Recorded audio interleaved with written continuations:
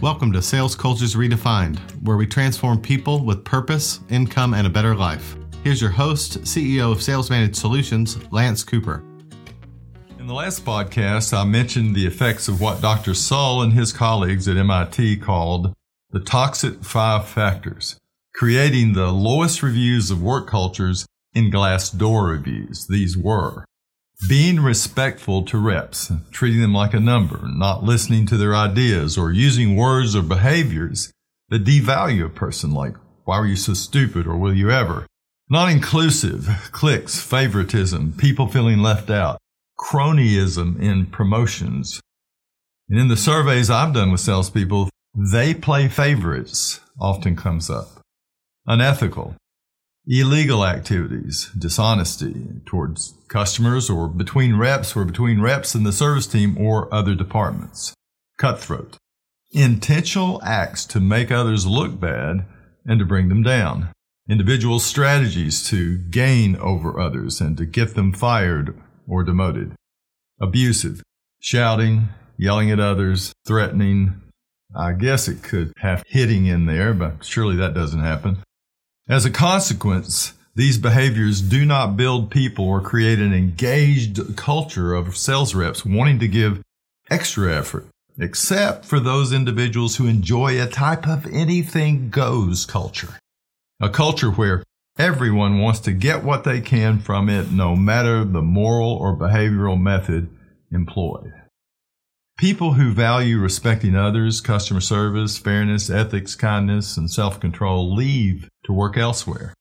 This resulting morality vacuum has its origins in the company's leaders and their values and beliefs and in what they're willing to admonish, correct, and regulate and hire. They, by their example, whether by action or inaction, create the often sociopathic attitudes which form the fraudulence we have seen displayed by corporations like Enron and Wells Fargo. Also, a large company, basically moral as a whole, can have disparate parts get away from it as a rogue division, market area, or store. The toxic culture present there continues and undermines a company's brand in that area until the resulting turnover, customer escalations, lawsuits, and employee theft create the necessary managerial correction and attention. Now, for the rest of this podcast, let's spend our time constructing the values and beliefs of a great sales organization, one with high sales and incomes for its people, and one with a 5-star customer service, loyalty, repeat business, and high referrals. To do this, I want you to embrace the magnificent and transformative five values and beliefs that drive the sales systems of outstanding sales cultures. And these values and their underlying beliefs oppose the toxic 5. Number 1, respect for the individual. Number 2, inclusivity and fairness for all. 3, ethical and honest practices. 4, people development. And 5, kind and direct clarity. First of all, while it's important to note that an entire podcast or books or several books could be written for each of these, for the sake of brevity and time, I will provide a definition and a few examples of each in action. In no particular priority, number 1 is the respect for the individual. Wikipedia has an interesting other term, respect for persons, which is the concept that all people deserve the right to fully exercise their autonomy. People are different. They have different ways of seeing things, and while we can differ with them, when we seek to understand them prior to directing, advising, or correcting them, we show we value their opinion and, therefore, respect what they say or believe. What this means to leading or selling to people is we ask questions and listen first before coaching or selling them. And then we listen for feedback afterwards as well. Then we've respected their ideas, their concerns, their thoughts in our communications. Having an open mind shows respect. It shows we value the person and that we respect the differences of opinions. And we also respect that they might have ideas that would help. Customers will appreciate this. The reps you lead will appreciate this. And the children you parent will as well. Other forms of respect, including saying thank you with sincerity and seeking to know if their sales and income goals might be higher than what you want for them as a company requirement. In other words, quota. That's important. It shows respect. It shows you want a goal that is important for them. And then finally, micromanagement removes autonomy from the individual and disrespects them as a capable person. Which brings us to the second magnificent and transformative value, inclusivity and fairness for all. According to Cornell University, fairness in the workplace refers to an aspect of organizational justice with regards to both process and outcome impartiality. Now think about this. Process and outcome impartiality. As much as possible, and while responding to customers' needs and questions, everyone follows the company's sales process. And if we're going to include respect for the individual, this rep can give us feedback regarding its design and effectiveness. Inclusivity also implies partnerships with customers and reps. It provides equal access to status and belonging and removes cronyism and the appointments of leaders without a proper examination of their qualifications and competence.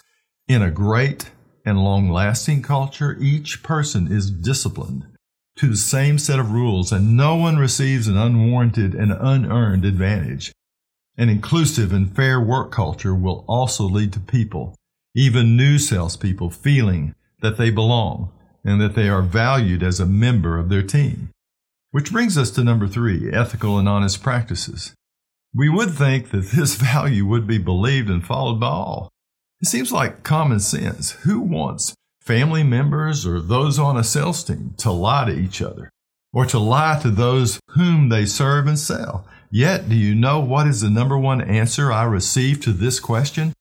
What's the first thing you think of when you hear the word salesperson? Liar or dishonest. And that's the answer I receive when I ask it of salespeople. Why does the sales profession have such a bad brand even among its members? Why do its reps think so little of their role? Because of thousands of daily and dishonest interactions with sales reps in their daily lives. Integrity actually has a broader meaning than honesty. In sales, it means honesty in what we say, but it also means listening to needs, presenting solutions to needs, and following up after a sale to make sure the customer's needs are met. In sales leadership, it means fairness. It means disciplining top reps and lower tier producers to the same set of rules. It means saying what you do and doing what you say. It means customers, reps, and the people back home trust you and depend upon you because you will only present or support what you believe to be the truth. Remember this, sociopaths, whom are clinical or subclinical, are on the increase in our societies and businesses. So trust people, but verify what they say and do and make a stand for ethical and honest practices. Protect yourself and your company and your home from those who scheme ways to take from you and others. Number 4, people development. A person can get better. They can improve. The leaders of outstanding sports teams, sales teams, or families believe in the possible transformation of those they lead, and they believe in their capacity for new habits leading to successful outcomes. When this value and belief is present at home, we invest in our children. When it is present in business, we invest our money and time in training and coaching. I often found that those leaders who see unrealized potential in others also see it in themselves. Because of this, the best in sales leadership put themselves into various transformative, disciplining venues, like exercise routines, spiritual disciplines, better food choices, and sales and leadership training. They listen to podcasts, watch YouTube videos, and read books to help them change and to help them get better. As a matter of fact, the number one word I hear them use is better, getting better, being better through better self-control, better behaviors, and better attitudes. When faced with this type of leader, people who want to get better find that in a multitude of ways that the mantra, "they have what it takes," gets reinforced around them. And while the road to improvement may be jagged for a young son, daughter, or a sales rep, strong parents and sales leaders continue to believe for an appropriate amount of time. Finally, kind and direct clarity. Years ago, I developed a process I called Clear Talk. It was to be used for constructive feedback between a leader and someone being led. When I taught this to leaders, I told them that a Clear Talk session means being kind and direct. Some people are kind and not direct. Others are direct, but not kind. When having a Clear Talk session, have the courage or respect necessary to communicate openly and honestly. Be kind and direct. Challenge with facts in all directions. State the change you want or the information you need to share. Tell the truth as you understand it. Tell the effect on the business, you, them, or others. Maintain an open mind. Listen to reactions, feelings, and opinions. Seek to understand and reach consensus and end by expressing appreciation in them. Those are the Clear Talk rules, and I've been told by young leaders this has been one of the most important tools they've received from my Coach the Best training. One more thing. Kind and direct clarity also means being clear about standards and expectations of individuals and the team. This is a form of assertiveness and specificity that leads to the performance and tapestry of behaviors that inspire and cause great sales cultures. If you think about the magnificent and transformative 5, if you think about these 5 values and beliefs that drive the sales systems of outstanding sales cultures or work cultures, you will find them in opposition to the toxic 5.